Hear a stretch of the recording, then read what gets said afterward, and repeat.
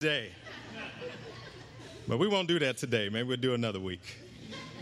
Well, I'm glad everyone is here ready to worship the Lord this afternoon.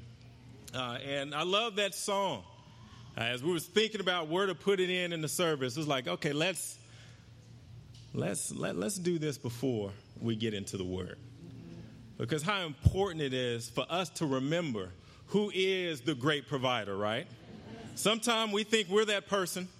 Sometimes we think it's our job, but it's God. He allows us to have what we have, and all I can say is amen to that. Well, I'm glad you're here worshiping with us today. If you're visiting from out of town or are here locally, we're glad that you stopped in to worship our wonderful God this afternoon. And if you guys can turn with me to Psalm chapter 119. Last week, we had a powerful sermon by Mr. Derek Vett, our region leader. And he broke down for Father's Day just the idea of the prodigal son parable that Jesus told in Luke 15 and was kind of hypothesizing on where did Jesus get the background for that story.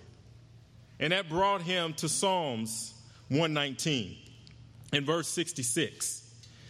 And one of the things I wanted to do for us today is have a continuation from what we had last week as we looked at Psalm 119, because as I was looking through and going through this for my quiet time, it was very convicting about what the writer there in Psalms was really embracing. And here in Psalm 119, I just want to focus on verse 66 here. The writer says, "Teach me knowledge and good judgment, for I believe in your commands." He says, "Teach me knowledge and good judgment, for I believe in your commands." Who do you think that your was that he was talking about? God's commands. Not man's commands, not our own commands, but our God in heaven. And I think about this question. Does knowledge always lead to good judgment? It doesn't, don't it? That'd be nice, right? That'd be very nice if that was the case. But unfortunately, sometimes we stop at knowledge and don't continue through in having good judgment. And knowledge is at our fingertips. Think about technology. We can have almost anything knowledge-wise that we want. You know, my kids, we were watching Full House. Y'all remember that show, Full House, from back in the day? Yeah, I remember it too. I remember it too well now because they love it. But Little Richard was on the show one of the times. There's one show they was doing a fundraiser, and Little Richie came and showed up. And they was like, "Who is that guy?" And I would have asked the same question. I'm like, who is that guy? You know, he has so much character. And it was like, okay, we want to know how old he is. Because Little Richard, he had one of those guys that you're like, I'm not sure how old he is. I don't know if we're the same age. I don't know if he's older than me. I'm not sure. But what did we end up doing? Hello, Google. And we find out that he was 80-something years old, Little Richard. And he's still alive, which that's the part that baffled me. Sorry, Little Richard. But I say that because almost anything that we want to know, we can find out.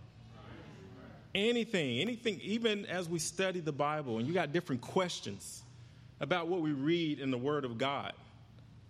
We have so many resources. We have commentaries. We have Bible dictionaries. We got the online resources to get what we need. But as I mentioned before, and as you guys validated, knowledge doesn't automatically lead to good judgment. And I want to ask you guys this question. As you think about us in the U.S. in higher education, so education, you know, a bachelor's degree or more, a college degree, do you think we're at an all-time high in individuals that carry a bachelor's or more? that we're kind of right there at average in history in the past 60 years, or we're in an all-time low of individuals that carry an advanced degree as far as a bachelor's or more? What do you think? We think we're average, above average, highest of all time, or do y'all think we're low? Highest of all time. Average. Above average. You think low? What you got over there, Trey? Oh, you're going up. Oh, low. You're going low. You're pointing up, but going low. I see what you're saying. I got you, Trey. Hey, Google, answer the question. We're at an all-time high. Over 1/3 of all American adults hold a bachelor or higher degree. Then the next question is, do you think we're at an all-time high morally in our behavior? We're not. They don't carry the same weight. Just because we have more education doesn't necessarily mean we're going to use that education to make the right decisions. And as we see, if you look at the trend, if you look at the census over the past few decades, it's a continual trend where we're being more and more educated, but unfortunately going the other way with our behavior as we're plummeting. I want to ask you guys this question. Just throw your hand in the air if you got a thought. Why do you think that is? Do you think it's any relationship between us being more educated as a people here in the U.S. and our moral decisions beginning to decline? If you got any thoughts, just raise your hand and give me a quick thought. Go ahead, right here.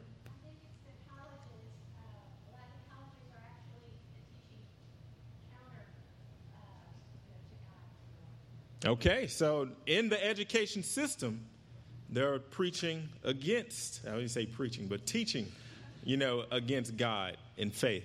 Is that what you're going to say, Jason? Turn our back on God. Yes, it's the individual thing, turning our back on God. Jonathan. Kind of going off what she said, there's not actually like an education on morality.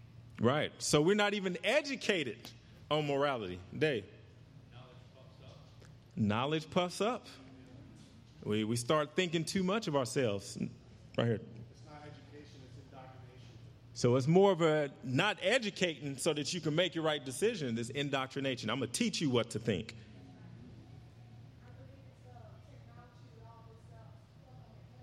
Mm-hmm.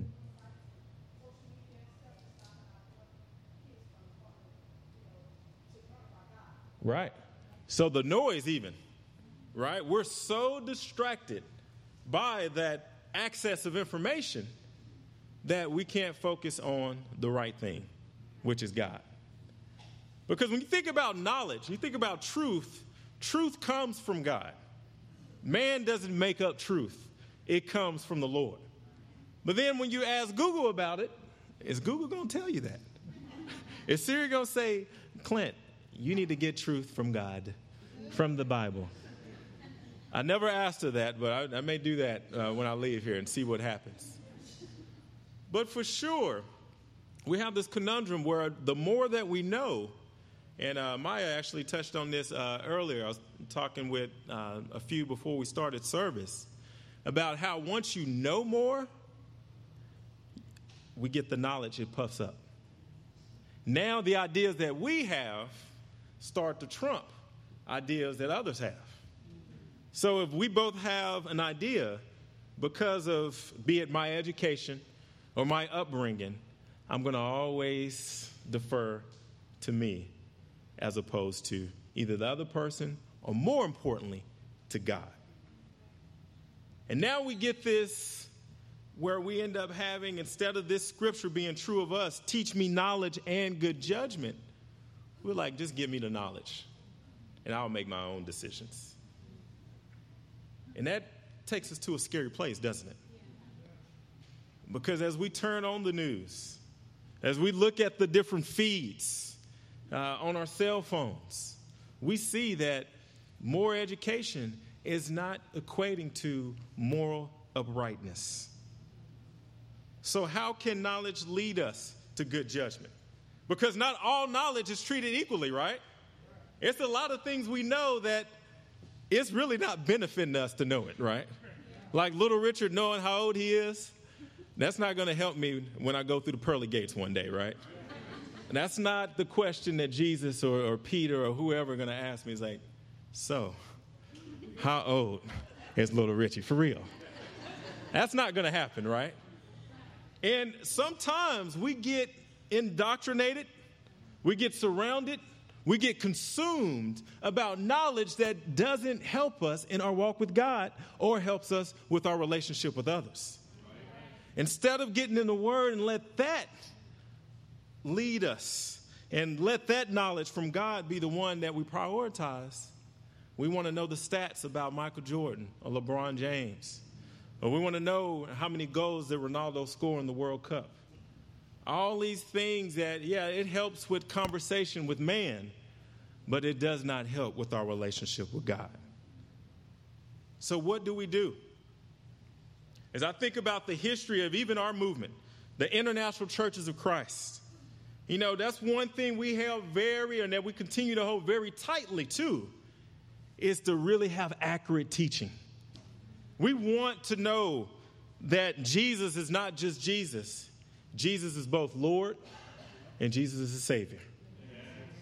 It is not just one or the other. Because we can get pharisaical when he's just Lord. But then we can be all faith and no actions when he's just Savior. So we keep that very close to each other.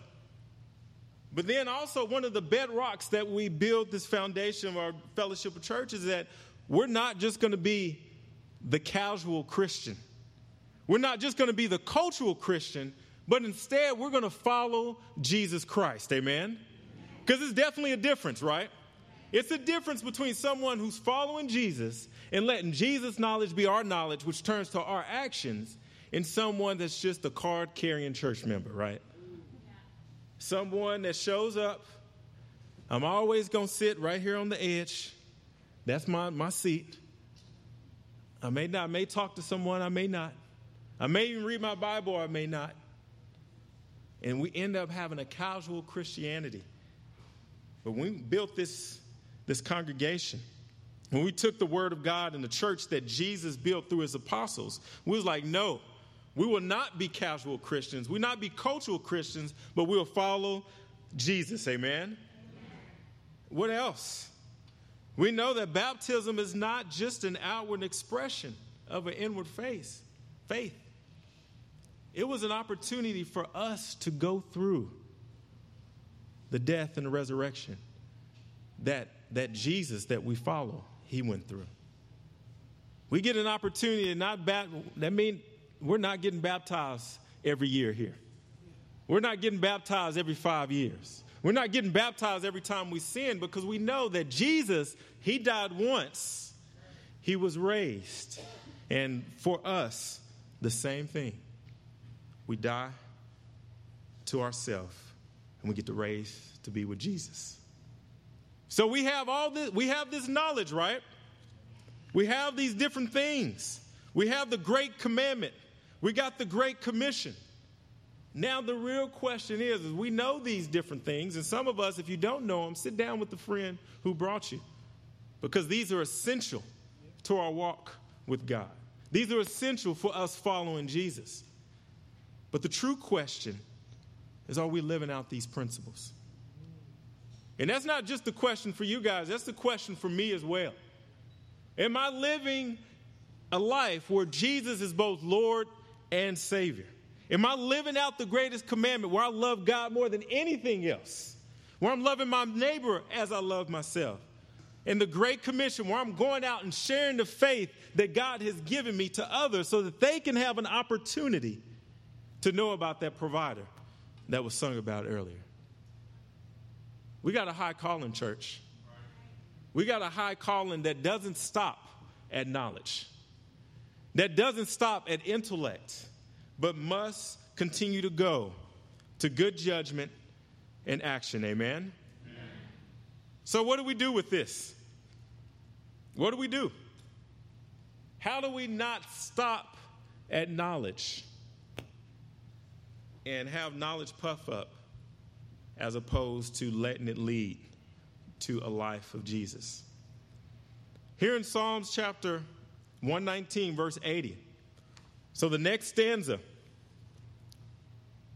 the writer says this: may my heart be blameless towards your decrees, that I may not be put to shame.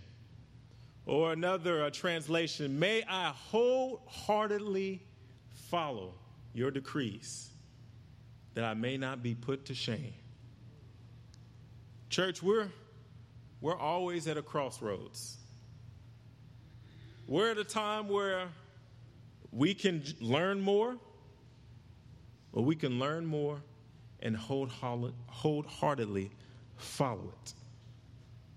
We're at a time where, as we get older, and I definitely feel this, raising 2 kids, is that I just want to just stay at my house. Can I just be holy in my house? Can I just be holy in my house? Is that all right? Can I just sing songs in my house, Casanova? Jesus loves me, this I know, for the Bible tells me so, right? And instead of getting out there and living the life that God has called me to, and us living the life, we want to just keep our Christianity all to ourselves. Just right here. Instead of being invested, not only to God, but to his people. Instead of being invested to others that are around us. You think about that term, wholeheartedly. That means everything. It means not just Sunday and the occasional Wednesday, or maybe once a month on Friday, getting together with disciples. It's being consumed. You know, I think about a fire, right? When you go and do a campfire, anything that goes into the fire, what happens? It wholeheartedly is a part of the fire then, right? And I mean, we probably got a couple pyromaniacs in this that you're like, hey, this is my wheelhouse now, right? Let's do that. Let's have an example of what you're talking about, Clint. But when you get involved with fire, you're in it. You're there. It's not just partial anymore. And I think about that when it comes to us walking with Jesus, is that we're not just giving Jesus part of our life. We're not just giving Jesus part of our time, because Jesus laid the foundation and gave us all of his life. He's not asking anything of me and you that he hasn't already done himself. So what will we do? What are we going to do with this crossroads? And when I think about knowledge, I mean, you think about this year. I mean, we're in June already, right? Isn't that crazy? Yeah. We're in June. We're halfway through the year. What have we done? We've done the Treasure Principle series here on Sunday, where we're learning how to give back to God first and not just to take care of our own needs first. We did the Gospel series not too long ago, where we looked at the first 4 books of the New Testament in Acts.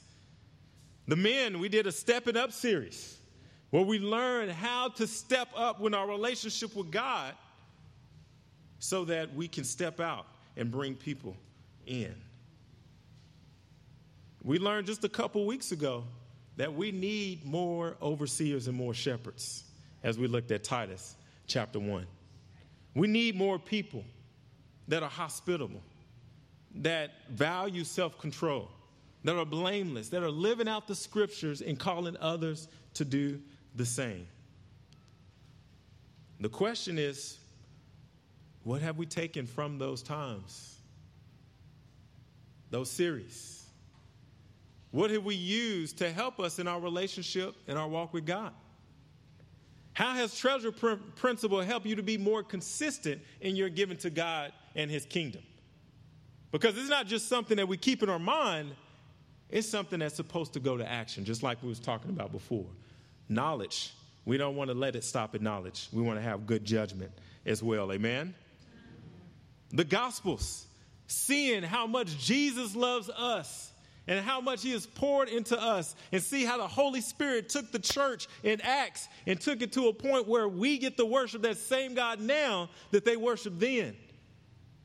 How's that firing us up? I'll tell you this. We do have some people in this congregation that I specifically want to bring up who, when they see a crossroads where they can do their own thing or God's thing, they're choosing God's thing. I think about the single adults that are here. You know, our singles ministry, they right up front.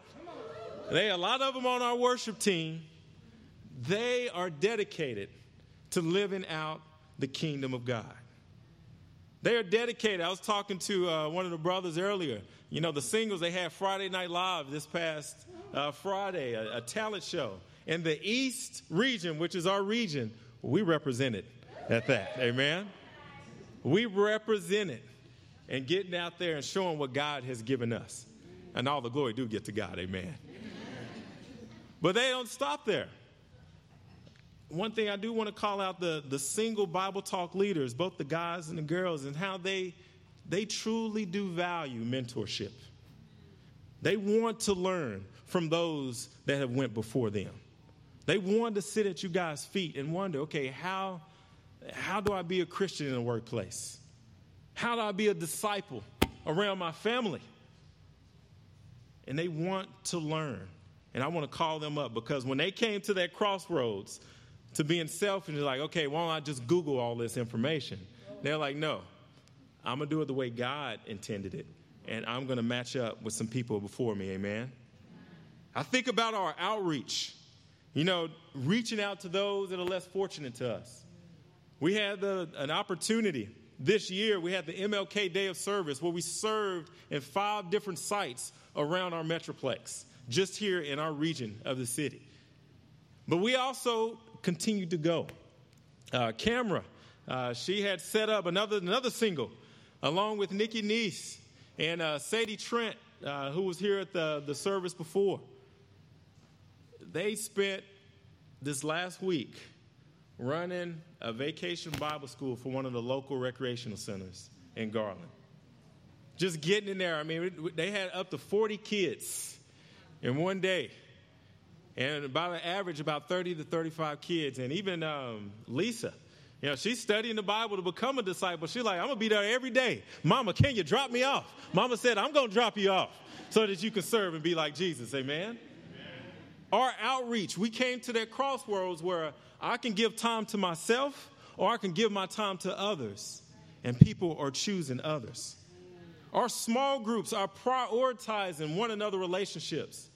You know, we got one group who's reading the book, Crossing the Lines, where they're learning how to really intermingle with those with different cultures than us. How do you take that to another level? And this is frankly something that we're going to take to the rest of our congregation here before the end of the year. Because we all have different backgrounds. And we're not just because I'm African American and you're something else. Some of us African Americans got different background, right? We're like, no, Clint, I didn't grow up like you, brother. I didn't grow up like you. And we need to learn and continue to exercise the diversity we have in God's kingdom and show people that that's all right. It's all right that we have diversity because we learn things that we would not have learned if it was just me and my family. We have plenty of examples like these of crossroads that we've been in where we can take this knowledge and bring it over to good judgment and good sound decisions. And frankly, guys, we're leading the way in the Christian world when it comes to really living out the Bible. I'm here to tell you guys, that's not stop, amen? We still got much work to do. We still have many more communities that need Jesus. We need youth like we had the opportunity to serve with the Vacation Bible School. We got different people that we can reach out to and to help them. I mean, I remember serving one day. I was talking to one of the kids, little Diego, 10-year-old. I mean, just one of those firecracker boys, you know. And there's a lot of those boys out there that are firecrackers, aren't there? It must be part of the DNA. But I was talking, and he just saw fit to just tell me how his mom and dad were doing spiritually. And unfortunately, they weren't doing too well. They were going through a divorce. And he knew why they were going through a divorce as a 10-year-old. He knew the background of what was happening. And he saw the destruction that it was happening with his family and his siblings. Guys, it's people that are waiting for me and you to speak up. To figure out, how am I supposed to make this marriage thing work? How am I supposed to make this thing work that we call life? And guys, not only do we have the knowledge, we've been able to put it into practice that we can share with confidence and let people know not only the truth, but how it can set them free. If you guys could turn with me to Titus 3 just to end out. Because as I mentioned before, we're here at a crossroads. As our congregation, as we continue to get older, the thing that we have to battle with and struggle with is not getting more and more comfortable. And more comfortable in just doing what we want to do. But I've been preaching the past couple weeks over Titus. And I want to end with this because it gives us some juicy morsels, some nuggets for us to take with us as we close out today. Here in Titus chapter 3, verse 3 through 8, Paul writes to Titus, "At one time, you two were foolish, disobedient, deceived, enslaved by all kinds of passions and pleasures. We lived in malice and envy, being hated and hating one another." And this is one of the most beautiful buts that are out there right here. "But when the kindness and love of God, our Savior, appeared, he saved us, not because of our righteous things that we have done, but because of his mercy. He saved us through the washing of rebirth and the renewal by the Holy Spirit, whom he poured out on us generously through Jesus Christ our Savior, so that having been justified by his grace, we might become heirs having the hope of eternal life." This is a trustworthy saying. And I want you to stress these things so that those who have trusted in God may be careful to devote themselves to doing what? Doing what is good. Amen. These things are excellent and profitable for everyone. Paul lays it out. Paul says that if we're grasping on to Jesus, if we're grasping on to his mercy, if we're grasping on to his grace, it's going to be profitable for us. And it's much different than higher education, right? Now, I don't know how many of you guys where you got your bachelor's or you got your master's or you got this certification, and we're still sometimes looking for a job, right? You're like, wait, I paid all this money and I don't have a job yet? It's like, what? Something is wrong. Something is wrong, David, right? But when it comes to our walk with God, what we put in, we're going to get something back in return. Not only is it going to be excellent, but Paul said it's going to be profitable for everyone. And he said that trustworthy saying. And I want you to stress these things. So these are some things that we need to stress in our own lives. The trust that we have for God and the devotion to doing what is good.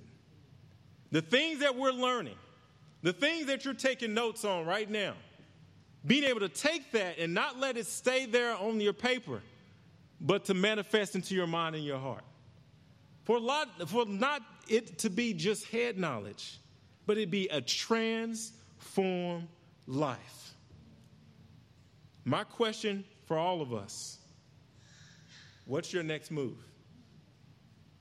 What is God telling you? What is God showing you when it comes to the knowledge that you have about him?